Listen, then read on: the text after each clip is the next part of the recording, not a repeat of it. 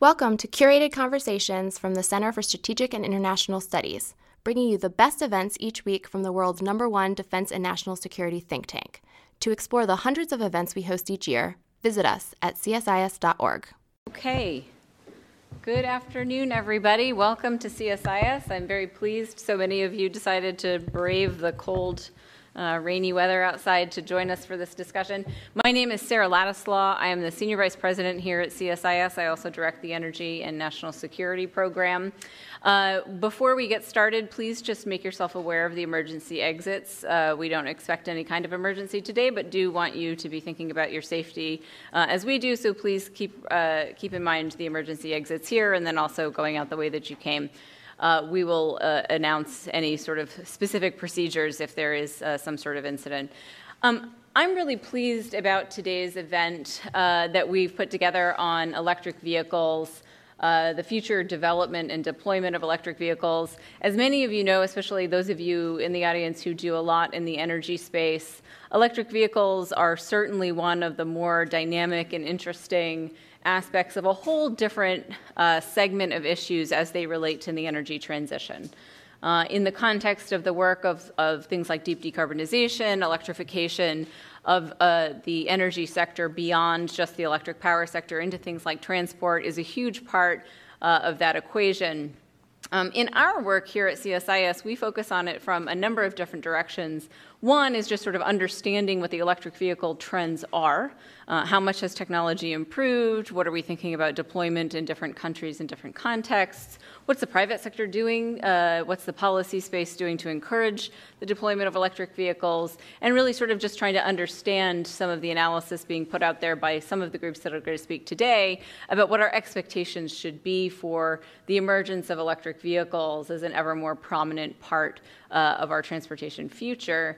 Today's event is going to do some of that, but it's also going to do something a little bit different. We're going to talk not only about what the outlook for electric vehicles is, but we're going to have a conversation about the competition and, quite frankly, the strategies that are being used by different countries to think about being competitive in the electric vehicle space.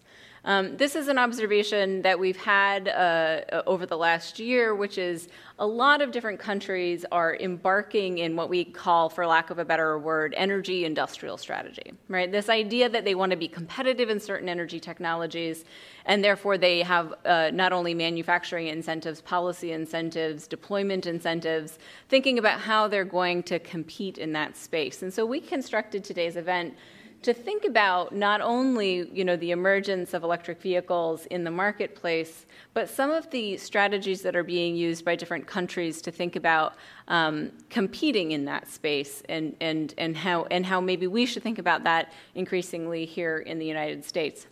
I couldn't be more pleased with the group of people that we have here today to have that discussion. We were going to start with Nick Albanese, who is a replacement today for his colleague Alexandra, who fell ill and wasn't able to be here today. Nick is the senior analyst on Bloomberg NEF's electrified transport team in the U.S. He's also one of the lead authors of Bloomberg NEF's long-term electric vehicle outlook, which is going to serve as the basis for his presentation today. And then next we've got Garrett Fitzgerald, who we got to fly in from a very snowy Colorado.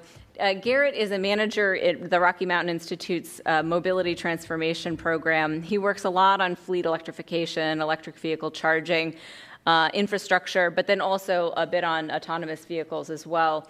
Rocky Mountain Institute put out this really great report that led us to Garrett called Driving a Shared Electric Autonomous Mobility Future, which compared the ways in which China, India, and the United States are all pursuing this future. And so he's going to speak a little bit about that today. And you'll notice that somebody is physically missing from the podium today, and that's Jonas Meckling, who is an assistant professor at the University of California, Berkeley, where he leads the Energy and Environment Policy Lab.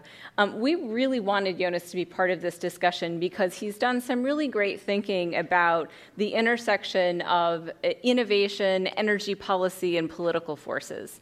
This idea that we need to be more forward-leaning thinking in terms of how the United States thinks about being competitive in various energy technologies or approaching the way in which we do innovation policy more broadly. Jonas is actually on the phone.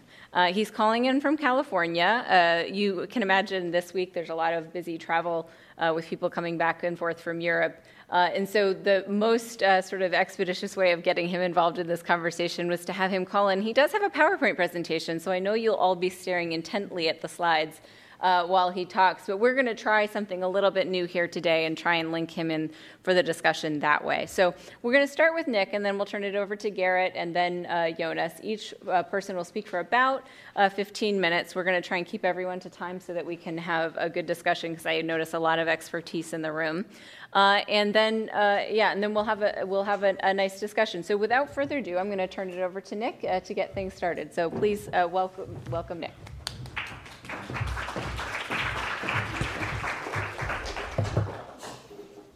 All right, thank you, Sarah, and thank you everyone for joining us today. It's a pleasure to be here at CSIS. I know my colleague Ed Hedbest has presented our new energy outlook here at CSIS for the past few years, so it's great to have the opportunity to talk a little bit about some of the key findings from our long-term electric vehicle outlook, which is our flagship view on the future of ground transportation at BNEF. Just before I kick things off, for those of you who might not know, Bloomberg NEF, or BNEF, is Bloomberg LP's primary research arm. We're a team of 250 data scientists and research analysts spread in 18 offices around the world. And our mission is to provide primary research and data on the policies, technologies, and corporate strategies that are disrupting not only clean energy, but also other sectors like digital industry, advanced materials, commodities, and of course, advanced transport. So on that advanced transport team on which I sit, we're of course writing about electrified transport, shared mobility services, autonomous and connected vehicles, but we're also thinking about the associated impacts of these new technologies and business models on adjacent sectors like oil, power, and battery markets. So with that, I want to spend the next 15 minutes or so talking a little bit about the current growth that we've seen in the market, what we think the main drivers of growth through 2040 will be, and then finally where we expect the market to go on a country-by-country and vehicle-by-vehicle segment basis. So to kick things off, I think it's really important to remember just how quickly this electrification story has taken off. If you look at this chart here, you can see cumulative deployment of passenger electric vehicles in key markets all over the world. You'll notice that we went from a fleet of just under 100,000 passenger EVs back in 2011 to 1 million by 2015, 2 million by 2016, 5 million by 2018, and by the end of this year, we're expecting the global fleet of passenger EVs to hit 7 million, What you'll also notice is that this is an increasingly global story. So China accounts for about 50% of the global passenger EV market, but we've also seen robust growth in markets like Europe, North America, and even in smaller markets, but important auto manufacturing hubs like South Korea and Japan. And this is also a story that's not just impacting the passenger vehicle market. So if you look at the public bus sector, for example, you can see a similar story. We've gone from a fleet of 0 e-buses globally to one of over 425,000 units just in the past few years alone. This is a bit of a different story in the sense that 99% of those e-buses are in China, but we have seen quite robust growth in markets like the United States and even Latin America just over the past 11 months of this year.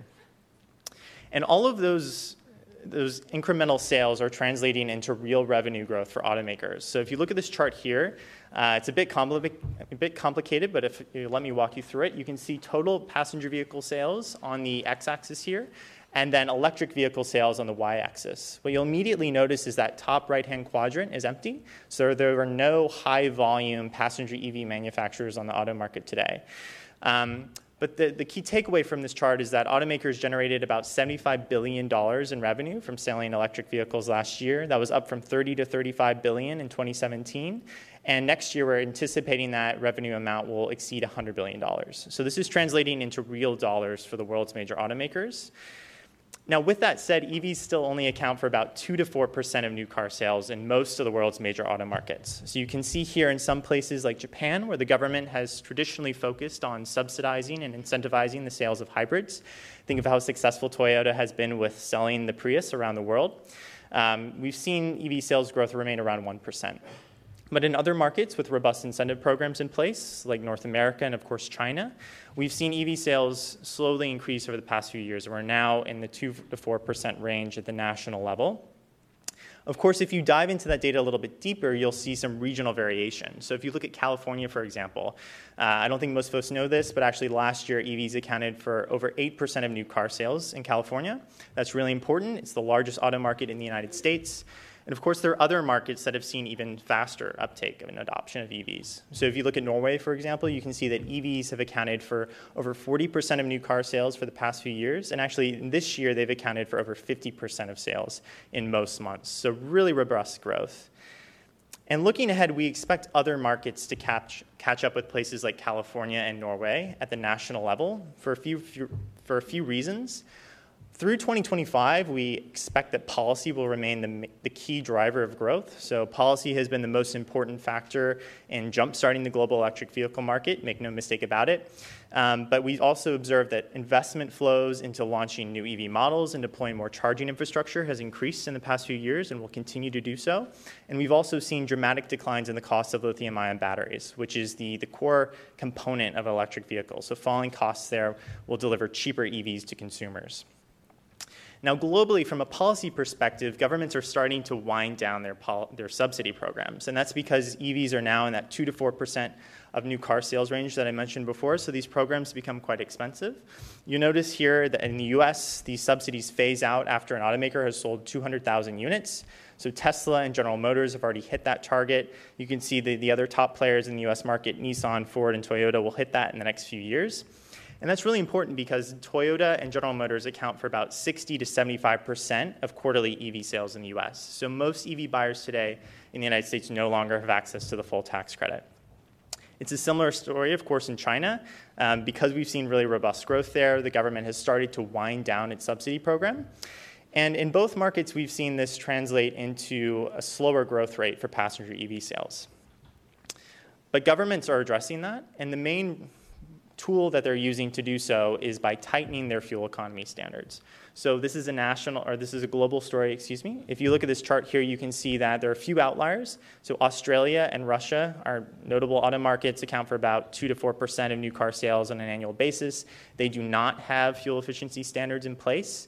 The United States, though, is the only major auto market that's looking to roll back its fuel economy standards. So Canada, Mexico, Brazil, the European Union, India, China, all of these major auto markets are tightening their fuel efficiency standards. And based on the modeling that we've done, it will be very difficult to hit those standards without selling more and more EVs. So if you look at those markets, you can see the U.S. accounts for about 20% of passenger vehicle sales on an annual basis. So if the U.S. rolls back its fuel economy standards, maybe 20% of the market is exposed to less strict standards, but already 60% of the market has committed to tighten its fuel economy standards. So really, regardless of what happens with the fight between the EPA and the California Air Resources Board, most vehicles will be sold into markets with tightening standards. We've also seen some markets go a step further. So, of course, China has a new energy vehicle mandate program. So automakers have to generate new energy vehicle credits. They can do so by selling battery electric vehicles or plug-in hybrids or even fuel cell vehicles. And that, as a result of this program, that we've seen increasing sales in China. There's also a specter of ICE vehicle ban announcements. So go back a few years, there are only 5 major cities around the world that had announced intentions to ban the sale of internal combustion engine vehicles outright.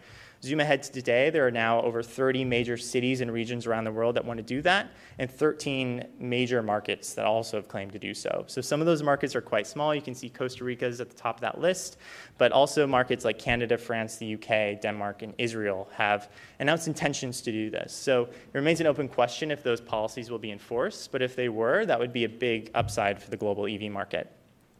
And it's important to note that city-level policy can be an important driver of EV adoption. We did an analysis last year looking at EV sales in major cities around the world, and we found that 6 Chinese cities alone accounted for about 20% of the global EV market if you excluded the United States. So a city like Shenzhen had more EV sales than a place like Norway, for example. So city-level policies can be a big driver of adoption, and it's important to keep tabs on those announcements. We've also seen, though, a renewed commitment to electrification from the world's automakers. I mentioned before that they're seeing higher and higher revenue numbers from EVs. We've also seen higher sales targets announced. So Volkswagen, Daimler, even American companies are setting higher targets for themselves over the coming few years. And this is going to translate into more and more EV models available to consumers. So this is the global product map. You can see that by the end of 2020, there will be over 400 electric vehicles available to consumers around the world. Most of those will be pure battery electric vehicles, but some plug-in hybrids will still be available, of course, to consumers that want that extended range option. We've also seen more and more investment into public charging infrastructure. So you can see here there are about 630,000 public charging points as of the end of 2018. We're expecting that number will continue to grow at a similar growth rate in 2019. So one of the main upfront barriers to EV adoption, which has been range anxiety historically, is being targeted by consortiums including automakers, oil majors, and utilities, and pure play charging infrastructure companies. But really the main driver of adoption over the long term is going to be falling lithium-ion battery pack prices. So we spend a lot of time thinking about this at Bloomberg NEF. Each year we sign non-disclosure agreements with battery manufacturers all over the world. We just released our new 2019 price survey last week. And by doing this analysis, we found that the price of lithium-ion battery packs has fallen by about 90% over the past 9 years alone. That's really important because a battery accounts for about 40% of the capex of an electric vehicle. Importantly, though, we also expect this trend to continue. So, of course, we track the supply chain for batteries very closely. You can see this is what the product map looks like today. About 365 gigawatt hours of battery manufacturing capacity all over the world. The vast majority of that is in China, but notice the gigafactory in the US there. If you zoom ahead to 2023, 2024, the start of that year, you'll see that the supply chain is set to triple. So we're expecting that 18% learning rate that we've observed for lithium-ion battery packs to continue at least through 2030. That gets you to around $100 per kilowatt hour for a lithium-ion battery pack price as soon as 2024, and potentially down to as low as $60 per kilowatt hour by 2030. So, of course, this is a volume-weighted average. Some automakers will see higher prices, some will see lower. If you're producing an e-bus, you might have a higher price point because you'll have a lower volume. But generally speaking, we expect this battery cost curve to continue, and that's going to unlock cheaper electric vehicles to consumers all over the world. So each year we take that data that we've gathered from battery manufacturers and we estimate what the upfront price point is when EVs will be cheaper to own and to purchase than comparable internal combustion engine vehicles. So you can see here that we're expecting EVs to be cheaper on an upfront basis in most markets in the mid-2020s and as early as 2023 in some cases. So that's not that far away. Consumers are going to have access to cheaper EVs quite soon. So each year we take all of that data that we have on the mega trends around policy developments, targets that automakers are setting for themselves, and the trends that we've observed with battery pack prices, and we come up with a long-term view on the future of ground transportation, looking at passenger vehicles, electric buses, and commercial vehicles. And this is one of the key charts from that analysis for the U.S. passenger vehicle market. You can see that in the mid-2020s, we expect that the adoption of electric vehicles will start to accelerate as EVs become cheaper to purchase on an upfront basis. We think you get to about 60% of U.S. new car sales being electric by 2040. That translates to about 10 million EVs being sold on an annual basis. And you can see that we expect most of those will be battery electric vehicles as a result of the model launch announcements we've observed from automakers around the world and just the improving economics of selling and owning BEVs. On a fleet basis, though, you can see that it takes much longer to transform the U.S. passenger vehicle fleet. So by 2040, even with that robust sales growth, we're expecting that only about a third of the U.S. passenger vehicle fleet will be electrified in one way or another. So that, of course, has important implications for oil demand and electricity demand. Just to start wrapping up here, you can see this is our view on each vehicle segment globally. So I mentioned before that there are already 425,000 electric buses on the world's roads today.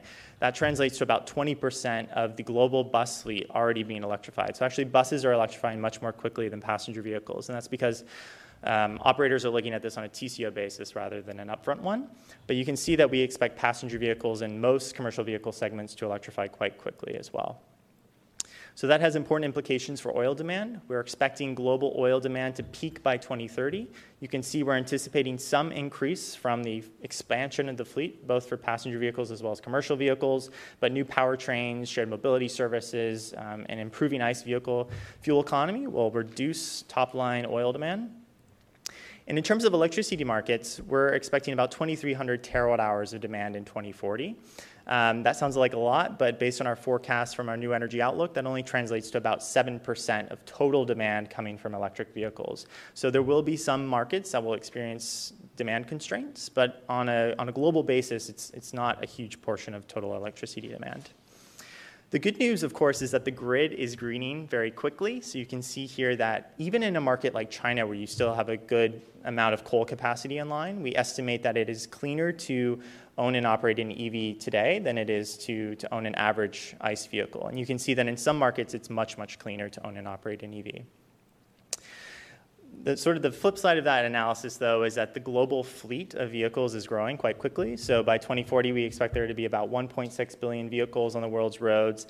Because the fleet keeps growing, even with fuel economy improving for ICE vehicles, we think you get to about where you are today from an absolute emissions basis. So if you think that the main reason governments like the EU are subsidizing electric vehicles, you might expect to see more policies put in place to sort of accelerate this growth that we're seeing. Of course, there are a lot of open questions around this growth story that we're projecting. I'm happy to discuss those in the Q&A, but just to conclude, I will highlight that over the past few years, we've seen a growing consensus about the story of electrification that we're telling. So you can see here that our forecast lines up quite closely with what the International Energy Association is saying, but also quite closely now with what OPEC and BP and even ExxonMobil are saying. So all of these groups are predicting 300 plus million EVs on the world's roads by 2040. So that's quite remarkable growth. With that, I will go ahead and pass things off. That's great. Thanks, Nick. And Nick, I will say that was quite amazing. That's a 45-minute presentation done in about 15 minutes. So congratulations. That was quite well done. Great. All right, yeah. So let's skip through some of these. So I'm Garrett Fitzgerald, and I'm joining you guys from RMI. If you're not familiar, RMI is a nonprofit environmental think tank. We're based in Colorado, but we have offices all over the world, and we do work in the electricity sector, buildings, transportation, and industry. And we've been at it for about 35 years now. Nick gave a great overview of kind of where the markets are going, how they're going, and how they're growing. But I wanted to focus a little bit on why different stakeholders are interested in supporting that market growth, and really be clear that although the general population might think it's climate related, when you really look at the policies and what's driving those main sectors, it's a lot more varied. So there's, of course, energy security, industrial policy, air quality, climate, and then we don't want to forget about the consumer costs. Eventually they're going to benefit from this as well. Energy security is quite obvious, especially probably to this group. But if you can see, the European Union, China, United States, and India are very large crude oil imports. This is a little bit dated data from 2016, but it's coming from only a few select countries. And what happens when you electrify your transportation sector, not only are you allowing a diversification of that fuel source, so electricity can come from coal, gas, renewables, but as you move towards more and more renewables, by definition, that's going to be a much more domestic fuel source, particularly renewable solar and wind. Now, importantly, there are really acute challenges that are being faced in many of the major cities in the world. 14 of the 20th worst polluted cities are in India. So what you're looking at here on the left is a few years back, a satellite image of air pollution over large areas of China. And then on the right, just a few weeks ago, I was in New Delhi, and they had the worst reported air quality index. And so this is PM 2.5 and PM 10, and these are particulate matters that can get into your lungs and cause significant respiratory illnesses. It was really gross when I was out there, and the population is demanding that governments do things. And so you can see why it can't be ignored by the governments. And as Nick kind of talked about, a big driver is capturing this sunrise opportunity of growing markets in batteries and in electric vehicles. So what you see here is over the past several years, China has by far become the global leader in solar PV production, They're doing that with batteries, and they're looking to do that with electric vehicles. And so other nations in Europe, India, and the US are considering how we can put in place policies that allow us to capture some of that market. And then when it comes to consumer costs, because personal vehicle ownership is a big decision for us to make, it really does come down to that upfront purchase price. So there's this idea of total cost of ownership. That's the cost per mile to own and operate a vehicle. And we're already at parity for electric buses and for high mileage commercial vehicles. So that is, if you're totally focused on the bottom line, there's a lot of cases where an electric vehicle makes sense today. In China and in the US, over the next few years, we'll get there. I think this is NICS organization's data. And then shortly following that, we will have the purchase price parity. And that's, I think, where we'll see a big tipping point. I didn't put a slide on climate because I think although it's the biggest risk that we're trying to avert, it's not top of mind when much of this policy is created at the national level. But before I get into really what different nations have been doing, I like to put a plug for other ways that we can also address this issue. Electrification alone isn't enough. It doesn't address traffic congestion, it doesn't address land use, and it doesn't address parking, some of the real tangible issues that we face transportation-wise. So obviously public transportation is a much better use of the road space, and moving towards higher load factor vehicles and higher utilization of those vehicles. Just before here, we were chatting that in the US, at least, personal vehicles sit unutilized 95% of the time. So it's a big opportunity to increase asset utilization. I guess, and by the way, when you're electrifying these vehicles, it's these commercial vehicles and these public transportations that have the most favorable economics today because EVs really have an OpEx advantage over gas vehicles. And finally, it's really helpful to understand where we are from a starting point in different nations. So if you look, China, India, and the US all have a pretty different mode share of how people get around in large cities. With the US, obviously, is a very car-dominated culture, where when you look across India and China, there's a good mix of walking, biking, public transit, two-wheelers and three-wheelers. And now it's not necessarily by choice. These nations are moving towards being a more car-dominated society, but there are opportunities to ensure that as they convert to whatever it is they'll be in the future, personal vehicle or commercial, that those are electric. And interestingly, the chart on the right is looking at the total number of ride-hail users and vehicle owners in the different nations, and then what that is as a fraction of their population. And you'll see in the US, about 76% of the population owns a car, about 30% is a ride-hailing user. Those ratios are flipped in India and China.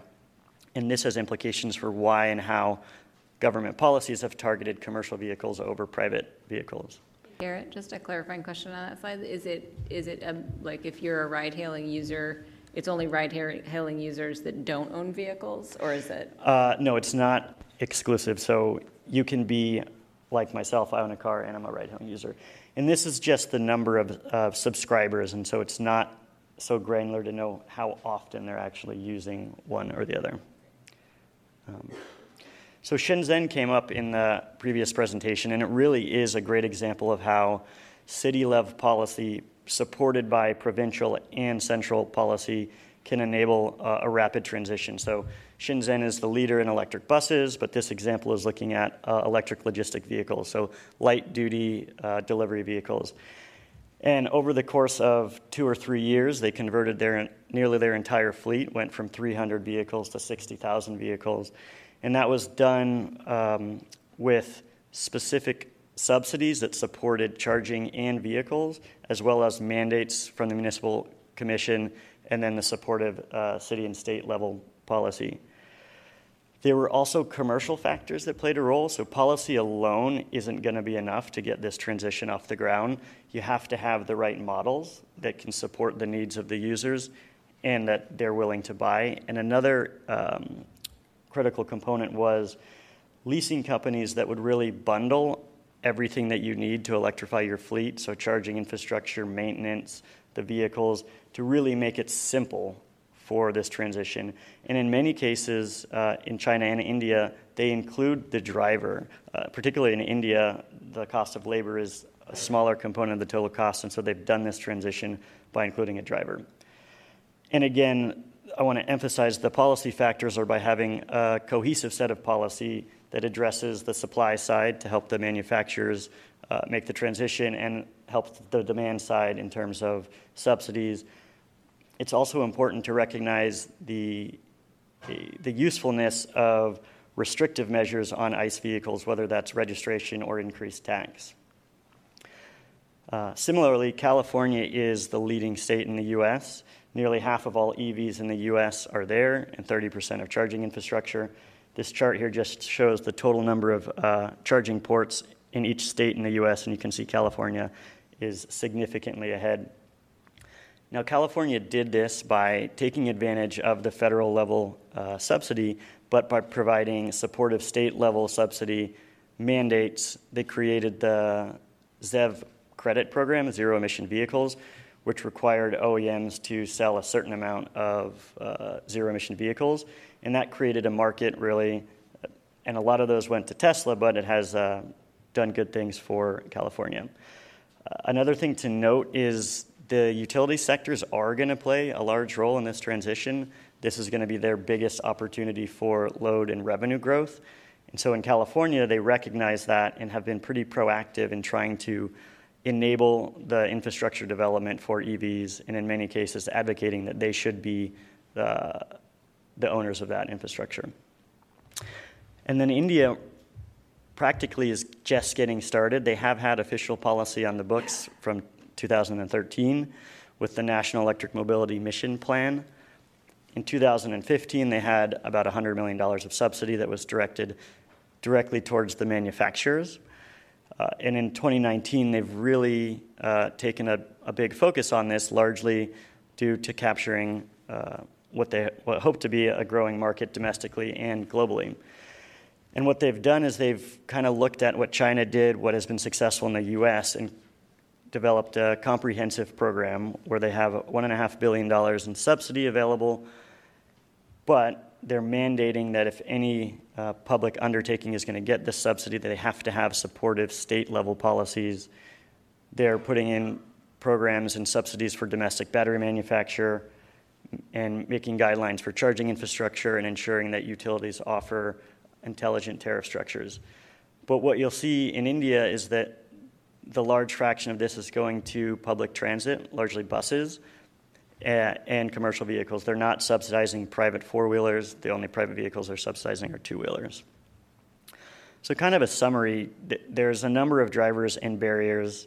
What we found is supportive policy at all levels of government and cost parity are required, and ensuring that a healthy charging infrastructure is possible. These can be done by a number of different measures: tax credits, ZEV mandates, restrictions on ICE vehicles. But what the key takeaway is to put together a policy that provides supportive measures for the supply side and manufacturers, but also on the demand side, both in terms of fiscal support and restrictive policy on the incumbent technology. What we see in China, those subsidies that were pretty lucrative, that really did get the market off the ground, made up about half of the cost of the electric vehicle. When you look at the United States, the federal subsidy is less than 20%. It gets up to 25% when you're in some of the states with generous subsidies. And that makes a big difference. People are making these purchase prices based on the upfront costs. And finally, the charging infrastructure is important. And I want to make sure that it's understood that it's not really a chicken and the egg problem. We don't have to build all of the charging infrastructure that's ever going to exist now. In fact, we should be building it incrementally because it's very important that we get high utilization of these charging infrastructures in the early days. But this is just a fun chart. 10% of all of the charging infrastructure in the world is in Shenzhen alone, with 2/3 of it being in China. Obviously, that's because that's where most of the vehicles are, but just an important thing. I guess in summary, what we've seen is pretty good success in China, again, because they had a consistent message at all levels of government that they're moving to transition this sector to electric. And they've done that in a coordinated way with the supply and the demand side measures. They were so successful that they're beginning to phase out those supportive fiscal subsidies, but actually considering if it's not too early, as soon as they announce that phase out, there's been a decline in sales over the past 6 months.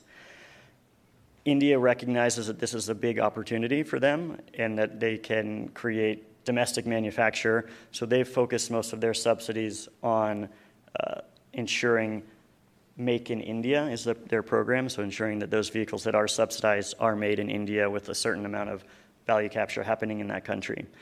And then in the US, which Jonas is going to get into in more detail, we've really seen success at the state level, and this is largely because the message from the federal level isn't consistent. We had a pretty generous subsidy program, but now we're considering easing up on our CAFE standards. So this doesn't send the right signal to the manufacturers, although, as was alluded to earlier, these are global markets, and so what's happening globally is a transition to electric, and so that's going to, for lack of a better word, rub off on what vehicles are available in the US.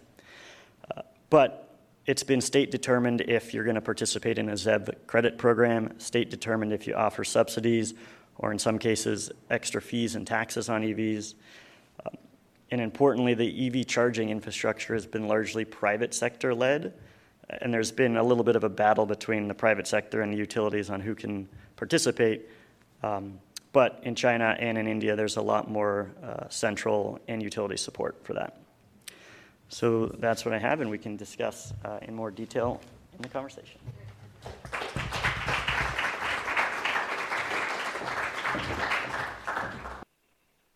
Okay, well, that was perfect, and I've got tons of questions for both of you, but what we're going to do now is we're going to turn to Jonas out in California. I hope it's a lot warmer and sunnier there than it is here. It's kind of gloomy here. Jonas, what I'm going to do is you can direct me to advance your slides. I'm starting on slide 1, and I'm going to turn off my mic, and we'll let you talk, and then we'll engage in some Q&A. So hopefully this works. Everybody in the audience, cross your fingers. Okay.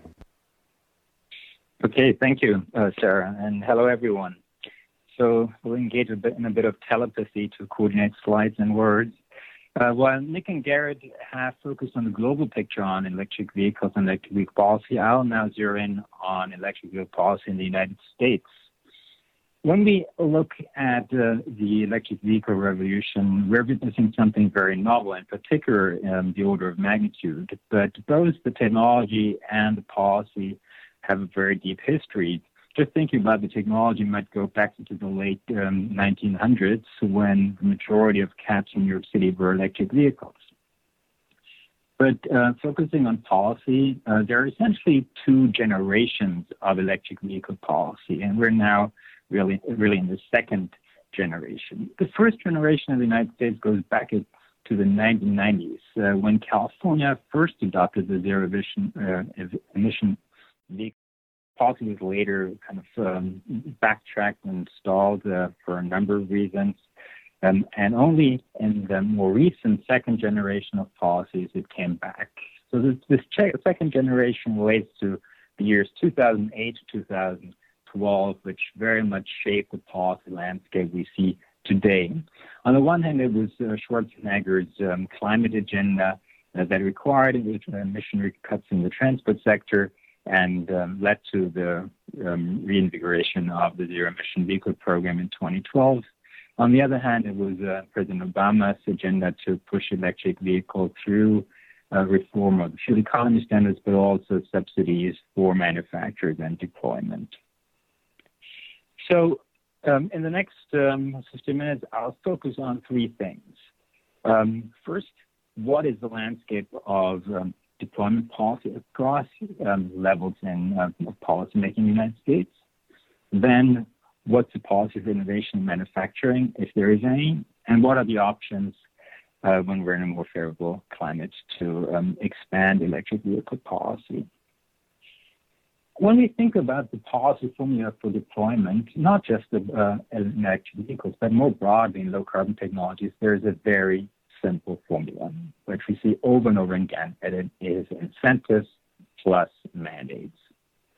And there are a bunch of incentives in the U.S. Across levels, and several of those were already mentioned, federal, state, and city. The federal tax credit was first introduced in 2008 in the emergency stimulus package still under the Bush administration, and was expanded a few months later in the main stimulus package 2009, then under the Obama administration. And as mentioned earlier, some manufacturers are now running out of this incentive. At the state level, we see very significant variation in these incentives. We see, for instance, Colorado, Georgia, California having very large subsidies, and other countries, other states, much smaller subsidies. And the biggest share of these incentives are actually direct subsidies, as opposed to more indirect subsidies through carpool lanes, public charging stations, etc. If you look at the white bubbles, they represent the share in new vehicles. There is somewhat of a correlation between incentives and actual deployment, and some very significant outliers like Colorado and Louisiana having low deployment but high incentives versus California and Hawaii having high deployment but lower incentives comparatively. The third level of incentives in the U.S. policy mix is at the city level. Here in this graph, the yellow parts of the city level incentives. This is not as much about direct subsidies, although some cities offer direct subsidies, but much more about indirect subsidies related to carpool lanes, charging infrastructure, parking, etc. Here we see much more a direct correlation between a number of promotion actions in a city and combined with state and utility incentives and actual deployment of electric vehicles. So the incentive picture is pretty straightforward. It gets a little more interesting when we're talking about the mandates piece of the incentives plus mandates formula. So the CAFE standards, after a 20-year moratorium, were ramped up in an executive deal between the Obama administration, the automakers, and the state of California, negotiated first in 2009. The CAFE standards are performance standards. They say something about the efficiency of the cars, and they require essentially from automakers to provide compliant electric vehicles as part of the overall fleet. But they have only an indirect effect on actual deployment of electric vehicles. What's been the real market maker here is the zero-emission vehicle program, which requires a certain share of zero-emission vehicles deployed by sold by each automaker. And apart from California, it's 10 states across the U.S. that have adopted this mandate, and it has been the role model for China's zero-emission vehicle national standard. So that's essentially the policy landscape for deployment on the demand side. But to Sarah's earlier point, this is also about industrial strategy and supply side. What has the U.S. been doing on the innovation manufacturing side? In short, much more on the innovation side than the manufacturing side. That's a clear pattern. There's much greater ability to coordinate in the R&D policy side than industrial policy side in the U.S. context. Focusing on innovation. Here we see the patent applications for different types of clean energy technologies over time, which clearly shows that for electric vehicles, this has been the largest share of any clean energy technology over the last few years. So it's a major game in clean energy innovation. Back in 2015, alongside the Paris Agreement, the U.S. government, along with a number of other OECD governments, agreed to double its clean energy R&D spending by 2020. We see that the U.S. is doing fairly well. This map shows the countries that are expanding their clean energy budgets in darker blue, whereas those that have actually declining R&D budgets are in lighter or deeper orange. So the U.S. is doing fairly well compared to peers, but all of the countries are doing far too little compared to the potential public benefits of significantly expanding clean energy R&D budgets. Now zooming in on R&D budgets for advanced vehicle technologies, we see an increase from 2018 to 2019 for battery electric vehicles. A modest increase, but it is an increase. The really steep increases followed 2006 and later, where battery funding became a larger and larger part of it. And it's about a little less than 50% of the advanced transport budget. So the U.S. is doing okay, but could do more, okay in particular compared to peers in that space. The picture looks quite different on the manufacturing policy side. EVs present a major transformation of the manufacturing and competition in car manufacturing. Importantly, they lower market barriers for newcomers. And these newcomers can be countries, but also different types of firms. On the country side, we see a lot of kind of industrial upgraders, countries that did not have much of an export auto industry seeking opportunities in the EV space. Even California had some auto manufacturing, but not much. It's not developing its own EV champions. China, certainly, India.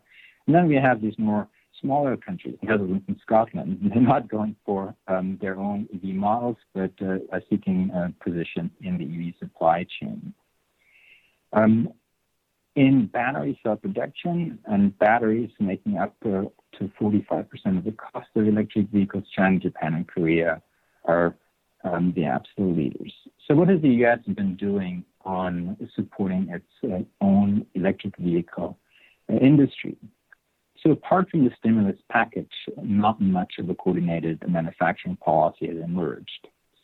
Back in 2008, still on the campaign trail, Obama was envisioning kind of a retooling Detroit for electric vehicles along with then Governor Jennifer Granholm in Michigan, and the Michigan Economic Development Corporation developed a plan to build a full supply chain around electric vehicles in Michigan. And then the stimulus package sent significant funds in that direction, but it was a 3-year program, and the results are certainly very mixed. One of the champions started at the time, A123, went bankrupt and was later taken over by a Chinese firm. The landscape of battery production in the U.S. Is mostly now focused on battery pack assembly, with some limited battery cell production, and that happens mostly for direct investment from Asian market leaders. As a result, the U.S. is a net importer of batteries or battery components. It's just slightly older data, but even looking at most recent import-export data, the imports are twice as high as the exports on lithium-ion batteries. So this kind of landscape raises a number of interesting questions for manufacturing policy in the United States for electric vehicles.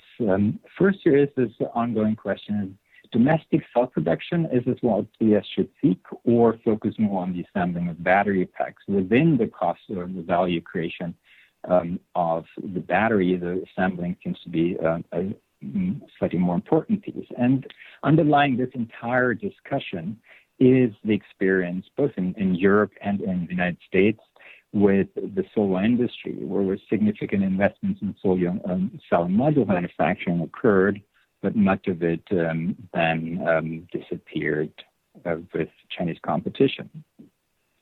So if the U.S. invests more in domestic cell production, should it be current generation lithium-ion or next generation battery technologies, such as solid-state batteries or other technologies? These are the looming questions for industrial strategy.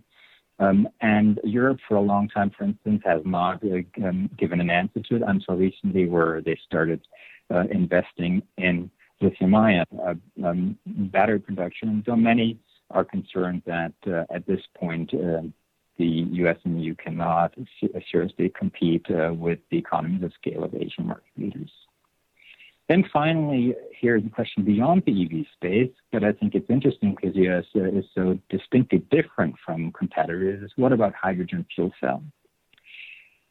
Main automaking nations or competitors to the U.S., Germany, Japan in particular, but also Korea, have significant investment in developing the hydrogen fuel cell and the broader innovation ecosystem around it. And the U.S. lacks this quite distinctly, or has lacked this quite distinctly over the last 10 years. That wasn't always the case. When we first started seeing kind of advanced transport technology policy in the U.S., that was the early 2000s after 9/11. It was kind of strong interest from national security interests, circles to reduce oil dependence, and environmental interest in advanced transport technologies. Hydrogen was part of the mix, and there were significant investments, but they were then scaled back under Secretary of Energy Stephen Chu in the late 2000s. So this is kind of an important part of the question of where the industrial strategy for EVs and other advanced transport technologies should go in the United States.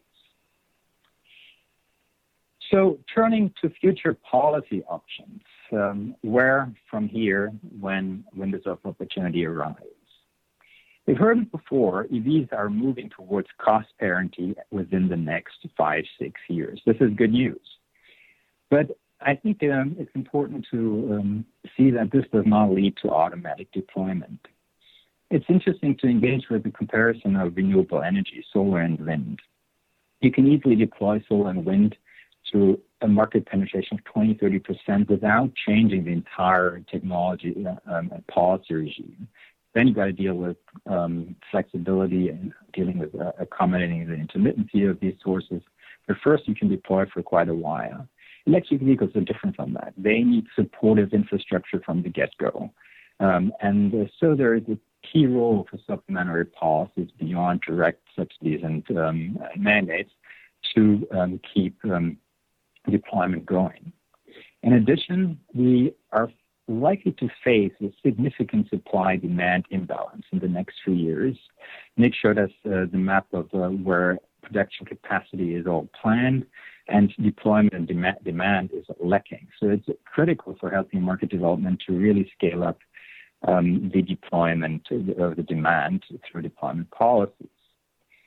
So in the spirit of the season, here's a wish list of potential policies on the deployment and manufacturing side. A legislative deal on fuel economy standards. The Obama deal was an executive deal, and its vulnerability is very visible right now. So returning CAFE standard and the reform to Congress would be a key achievement with a long-term ratcheting up vision. A possibility, maybe a far-fetched possibility, the federal zero-emission vehicle mandate, and possibly a phase-out target. Many other nations are adopting these phase-out targets to varying degrees of legal status, but they have a coordinating function for consumers and producers. Phase-out targets relating to internal combustion engines. So that's something to consider. Extending deployment incentives as far as we haven't reached cost parity. And then importantly, scaling up procurement of electric vehicles from both the public sector but also the private sector.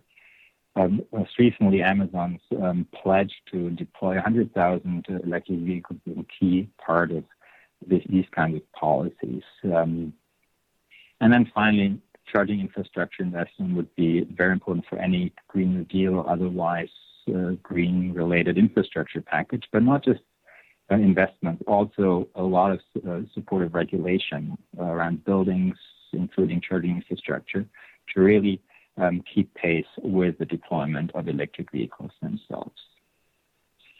Turning towards manufacturing policy, that's more of a question. Pursue the more purely market-based approach right now, or how much is there a case for a long-term industrial strategy on developing a complete electric vehicle supply chain in the United States, particularly in view of next-generation battery technologies.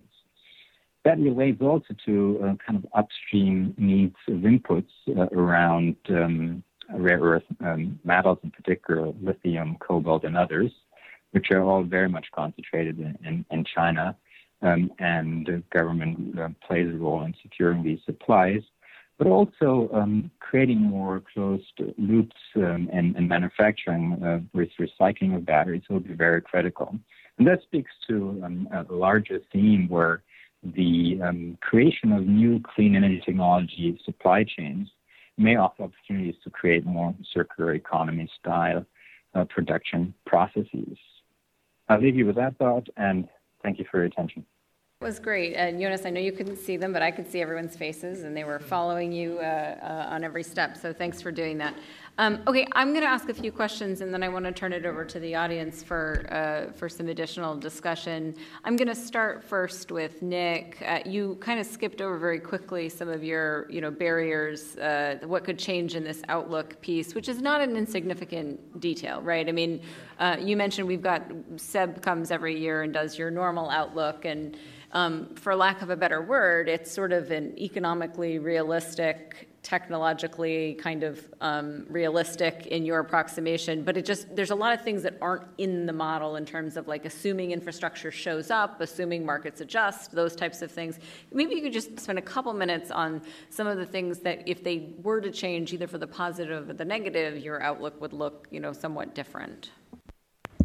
Yeah, absolutely. I think probably the biggest challenge that we've identified in terms of the long-term growth potential for EV adoption is charging infrastructure.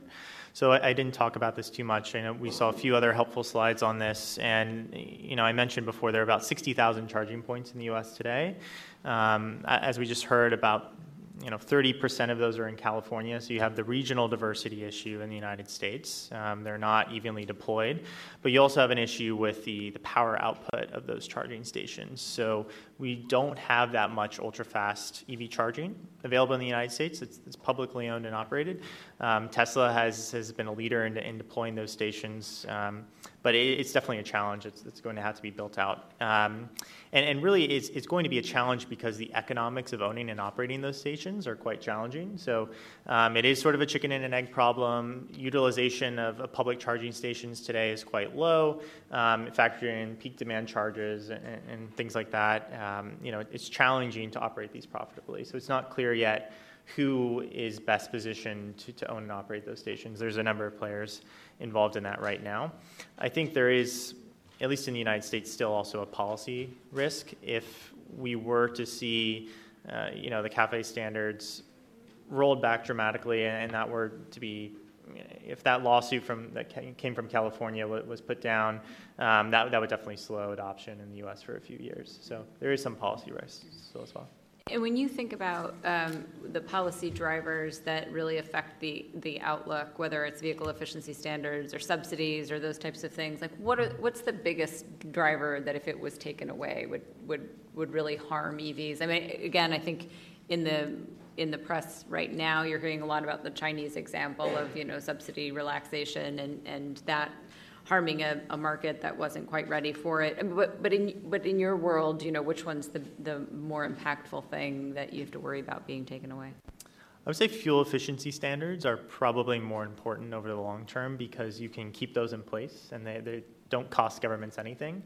So if you pull those back, then you'll see automakers immediately change their long-term product planning cycles. I think it's important to remember in the United States and China, we always knew that the subsidies would wind down. So it's definitely disappointing that EV sales have fallen as a result of that, but it's not surprising by any means. And if you believe that battery costs will keep falling, as we've seen historically, then you will get to upfront price parity within the coming few years. So hitting those fuel efficiency standards should be easier for automakers in the future.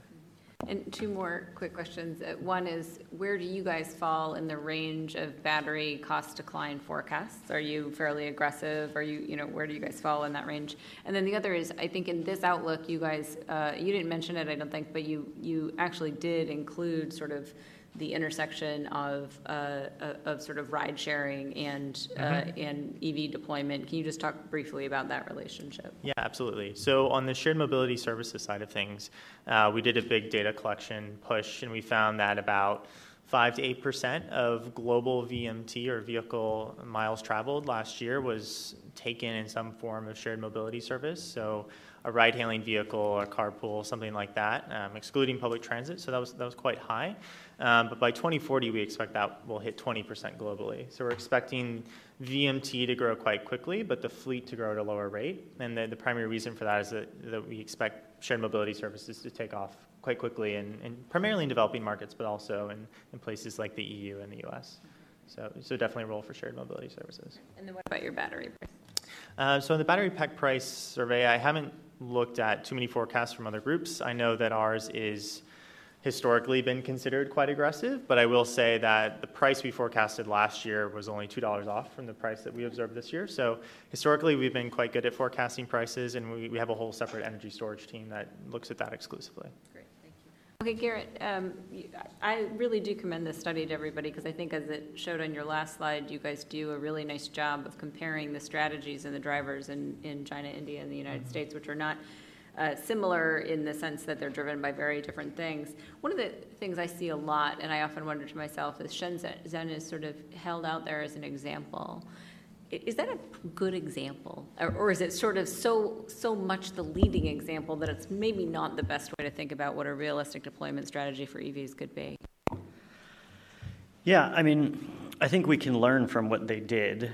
And we were in a conversation with someone close to that transition, and they were asked, how did you guys do that overnight? And he frankly said, well, we didn't. It took 8 years. Literally, buses broke in half, buses caught on fire. So they had this steadfastness, perseverance, and I think that's what's important, to have a strong signal to the market and to your population that this transition does need to happen, and you're supporting it is important. So what we can learn from Shenzhen is you can throw a lot of money at the problem. I don't personally know how much money went into it, but I know a large amount of money went into infrastructure from the city government, the state government, and the center. But what doesn't cost so much is just to have a cohesive and coordinated policy at all levels of government.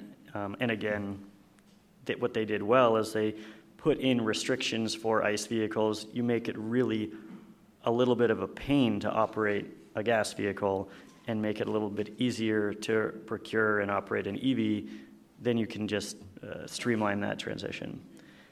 Another thing, just kind of tagging on what Nick mentioned about the TNCs, the transportation network companies, and taxis, they do represent 10% of VMTs, and most of those are cost effective to electrify today. So these vehicles, if you're driving 20,000 or 30,000 miles a year, which many of these taxis are. New York City taxi drives 70,000 miles a year.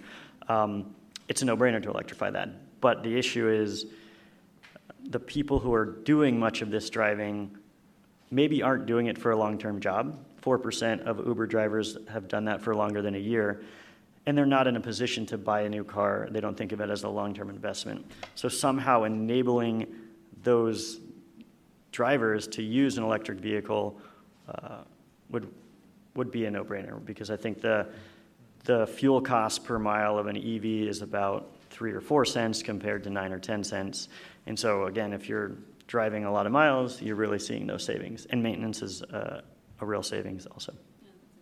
So can I turn to India really quickly? Because one of the things that I was curious is the sort of emphasis, and this will get a little bit to some of the questions we'll talk about with Jonas. The emphasis is really sort of on the made in India, model, right? Is there a concern in India that by trying to make the vehicles or the batteries there, they're going to fundamentally make it more expensive? I often think back to, when I first started doing this like 15 years ago, it was all about global supply chains. The bigger the supply chain you can grow, the faster you can deploy technology. And now it's a little mixed, right? It's sort of about, can you manufacture it here? How do you do that? Is there some concern that might slow down the ability to deploy EVs, or is it all helpful? So there is some concern, and what in their industrial policy, specifically around battery manufacturing and EV manufacturing, is a phased approach. So right now they recognize that there'll be a lot of component imports and a lot of material imports for that, but they want to phase in some restrictions and taxes or duties on that over time as they can build up the domestic supply chain. And if they were to put in these policies in place today, it would certainly slow the adoption and would make it a little bit more expensive. But India's economy generally is slowing down a little bit, and they're particularly driven by the automotive industry and makes up a very large component of their economy. So they're trying to think through how to balance that. But I think it's a risk, and I think the folks involved in that policy are aware of that and considering it. I also want to take a couple quick seconds. I noted my colleague Nikos, who writes on mobility for us, was really, really pleased, and as I was, for you to have that slide on, this isn't just about personal EV deployment, it's really about sort of multimodal solutions in the transportation sector. Just to stay on that for a minute, in your work, are there areas where EV deployment policies are running in competition with other smart mobility policies that you are particularly worried about in any of the three countries that you were talking about? Do they kind of eat from one another? It comes up in India a lot because in many of the Indian cities, the buses are so overloaded that the population and the local governments are of the opinion that money should be spent on more buses, not electric buses, because electric buses are a little bit more capitally intensive today, even though they're lower cost, total cost of ownership. So there's this balance to serve the need of the population who just want to get around and aren't really so concerned about the electric component. So those kind of get into each other. And then I think there's a little bit of competition, or I know, between Uber and Lyft and public transit, and they're eating into each other's market. And Uber and Lyft in many places are causing more congestion. So there's a need for policy not only to encourage electrification, but also maybe some use of congestion pricing that gets more sharing and more pooling. We talked about if you use the vehicle more, it's more cost effective to electrify. So you can have a shared vehicle, which means I'm a driver and I'm going and picking up a bunch of individual people, and that's the same as a single occupancy vehicle. Or you can pool a bunch of people in that, and that's kind of like a carpool. But then you can have one car that's operating 20 hours a day and multiple different drivers, so you're really getting the best economics from that. And I think there's an example of Tesloop, or I'm not sure if that's the name of the company, but they operate Teslas and they're going on 500,000-600,000 miles. And they've had tremendous economics because they're running those vehicles 24/7.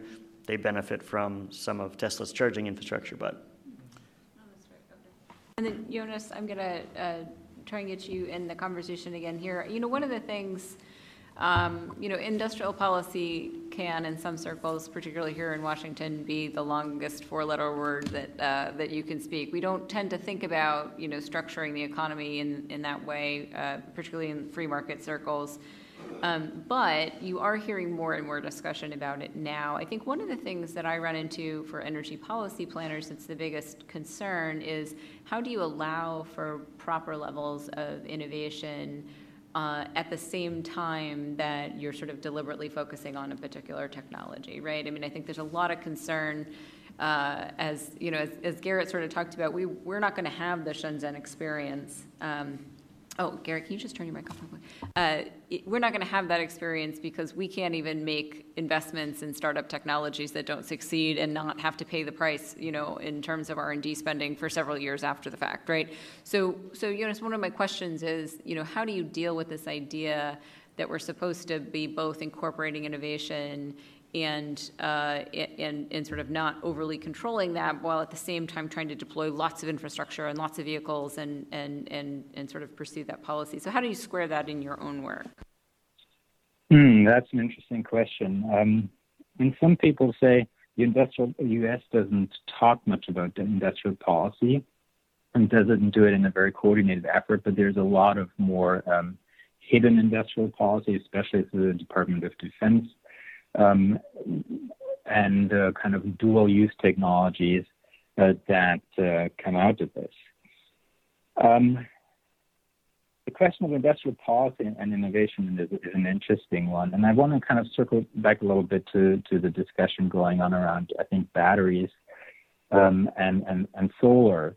there are these two sides. On the one hand, there is the low-cost argument. Let's have a very large global supply chain and just buy the commoditized parts versus more of the industrial commons argument, which says if you want a long-term innovative R&D strategy in the U.S. and innovation in new battery technologies requires some kind of manufacturing base. Because R&D efforts draw on this manufacturing base. So I think there is an inherent tension between these two.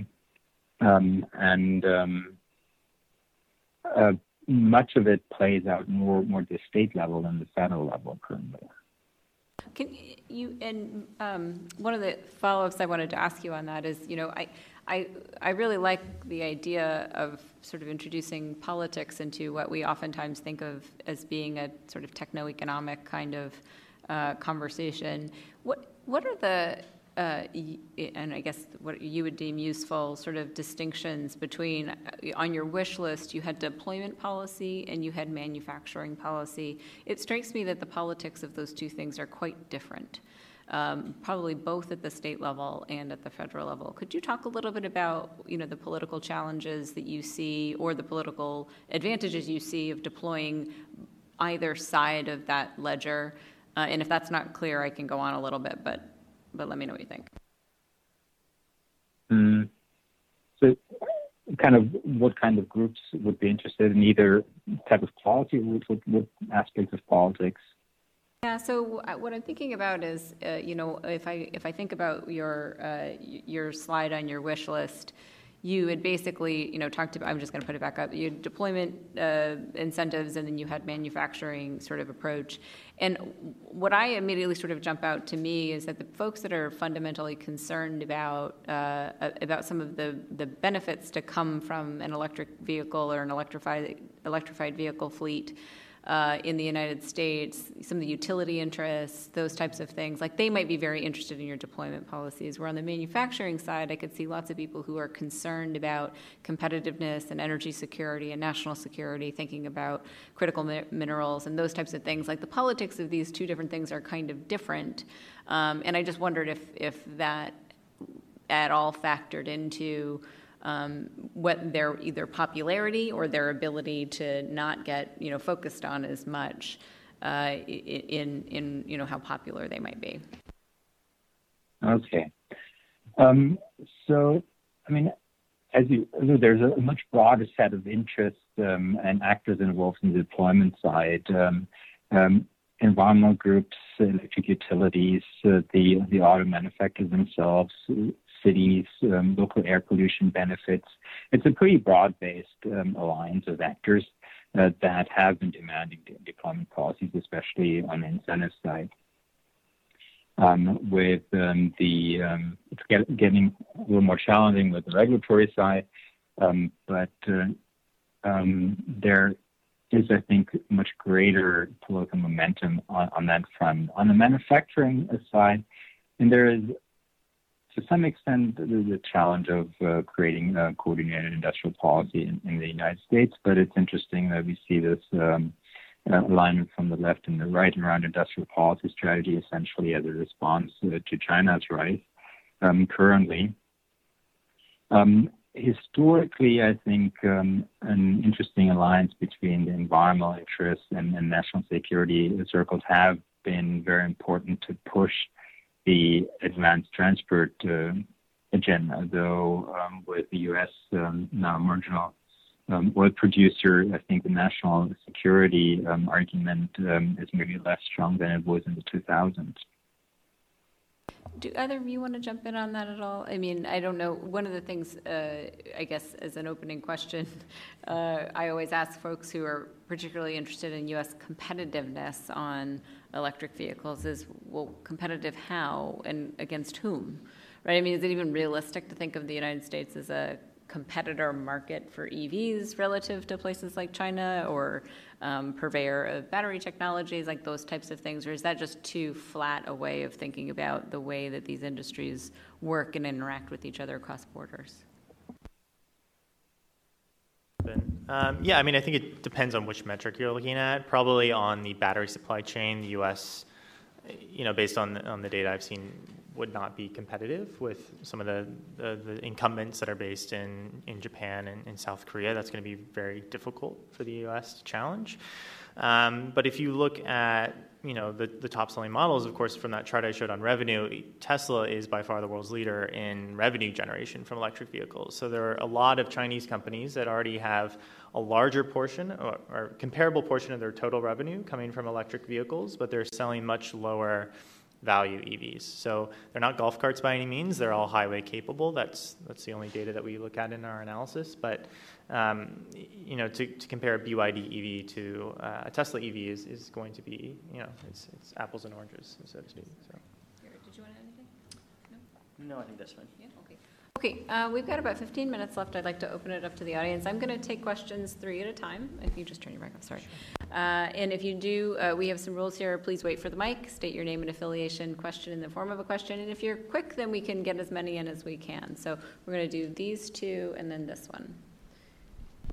Stanley, just 2 quick questions. Do you have really any relative cost, say, per year between EVs and the standard combustion, considering everything, depreciation, insurance, original cost, and energy savings? And the second question is, any thought being given to battery transfer? I know it sounds very difficult, but if everything was standardized and including the compartments, it would seem you can press a button, the battery comes out, press another button, the battery goes in. Is that any possibility at all? Thank you very much. Tom Gross, a retired physicist. It's obvious from what you've been all saying that battery technology was key to the lowering of the price and perhaps the faster adaptation recently. Another key user of the battery technologies, of course, is the expanded renewable grid that it needs to be there for storage. And I'm wondering, which industry is driving which? Is the need for batteries for the grid driving the development of battery technology, or is the battery technology increases for electric vehicles driving the grid use? Bill Eichert, consultant. Nick, mainly a question for you. I'm trying to understand your comments about the relationship of CAFE to the price parity and sort of it. If they change CAFE, what impact it'll have. And the logic behind my question is, if the consumers are tending to buy fewer small cars and buy bigger cars, maybe slightly more fuel-efficient cars that Detroit's turning out, still, there are good reasons to keep CAFE in place from an overall fuel economy standpoint. But I'm not understanding if price parity comes into effect about 2024, like you were saying, and then, full price parity by 2030. What's the real impact of CAFE either way? Sure. Yeah, so I'll take that one first. I would say the biggest impact is that automakers today don't have certainty on which type of vehicles they need to be producing at scale.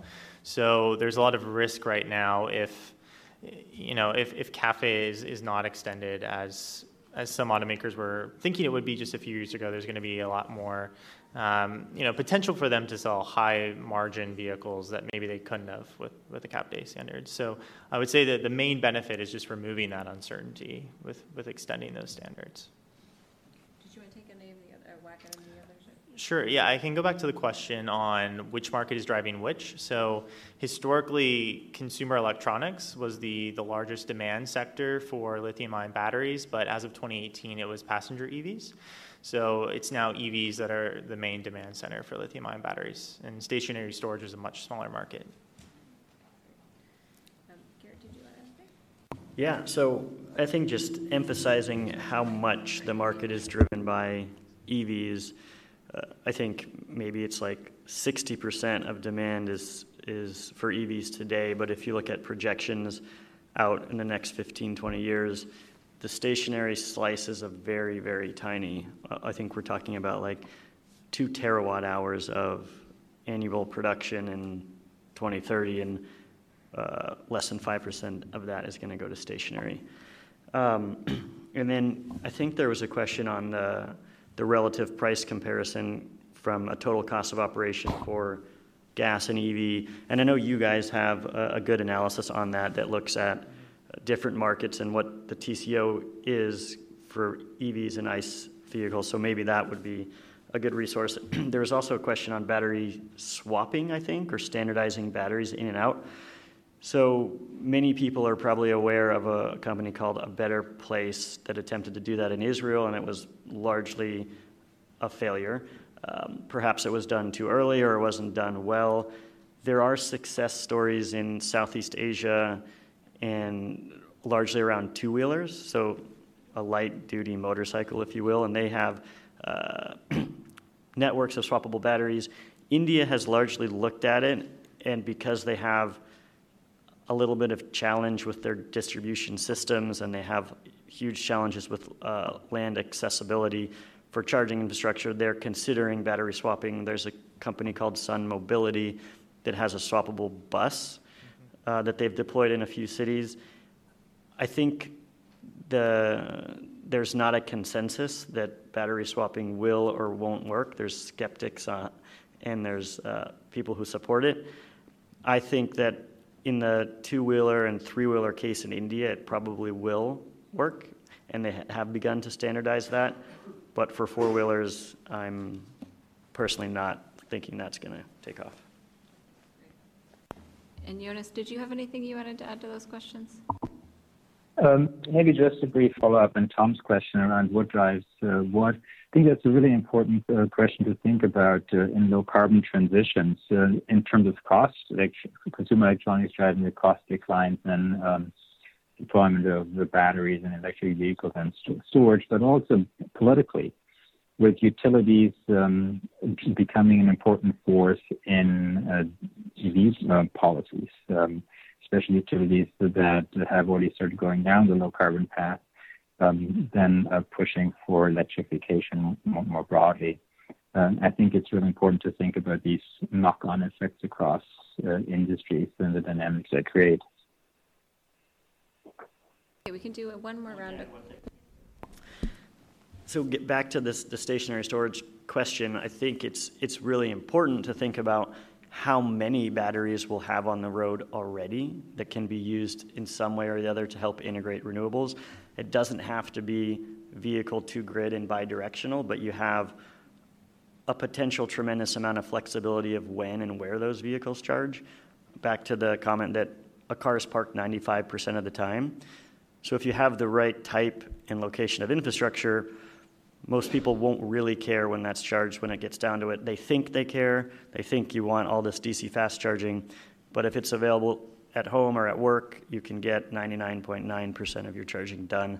And then those vehicles are going to be taken out of, or those batteries are going to be taken out of the vehicles when they reach maybe 70% of original capacity. And they potentially have another use case for the stationary application, depending on how fast batteries come down in cost, but I think it's an important consideration. If we're really fast, we can get another round. All right, Richard McFadden, electrical engineer, retired now.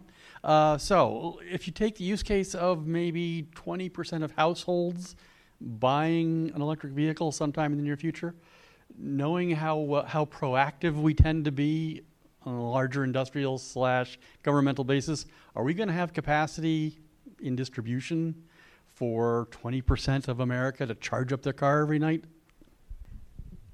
Mercedes Garcia from the European Union. You've talked about other sort of consumers of batteries, like electronic products, but there's also some talk about buildings needing batteries in the future to be more resilient and more isolated from phenomena like the recent fires in California. So do you see that as a challenge also, or something to think about in terms of in the future and having that as a source of competition for batteries? Hi, Doug Miller from Energy Web Foundation, which is actually co-created by RMI. Garrett and I used to work together. So taking a big picture look at the renewable energy industry, there's over 200 companies today that have set a 100% renewable energy target, which have driven so many new projects. Yet the conversation about the source of electricity for electric vehicles isn't coming up enough. And actually, the work we're doing, one of the things is to try and guarantee that EVs are charged by renewables at a 100% level. Why is this a conversation that's not coming up, and why aren't regulators requiring that EVs be charged by renewables at 100% to create new demand for projects? Question about, well, we're going to have enough distribution capacity, a question about buildings and batteries and storage, and then 100% renewable sourcing for electricity. I'm happy to take the first one. So generally speaking, most utilities in the United States, at least, will have no issue really taking 20% from the distribution level for home charging. And now when you get to this idea of large depots of fast charging, 50 kilowatt, 150 kilowatt, then there's going to be need to do system upgrades. But utilities are really good at that. They've spent the last 100 years building out infrastructure. So they know how to do that. It's more about who's going to pay for it. But what we saw in California, interestingly, is if you have a city with 20% EV adoption, you'll have neighborhoods that have 50 or 60 or 70% EV adoption, because it's kind of, you see that your neighbor does it and then it goes. And it's also a demographic as well. You've seen in neighbors in California.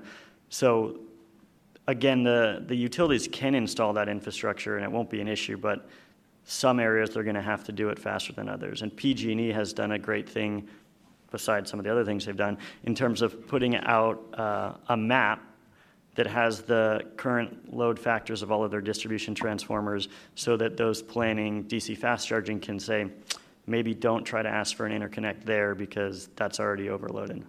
So there's, I think, an opportunity to be proactive with the utility and pick where you put the charging infrastructure. I'm not going to address the second question.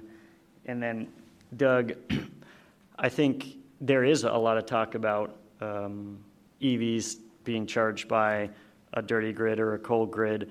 But again, it gets back to what I talked about. A lot of the policy isn't about carbon necessarily.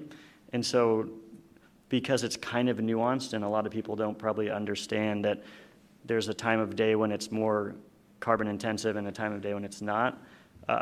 That's not being talked about. But in California and other states, utilities are setting specific tariffs that say, we want to absorb the excess renewable in the day, so we'll offer you a very low cost.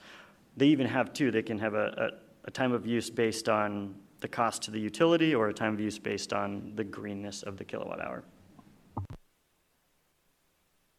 See, I'll just add a little bit more to that. Yeah, I think it's just important to remember that the U.S. power sector has been on a downward trend in terms of GHG emissions in the past few years. I think there's a general understanding among regulators and utilities and consumers that we know how to further decarbonize power systems. The cost of wind and solar is falling really rapidly.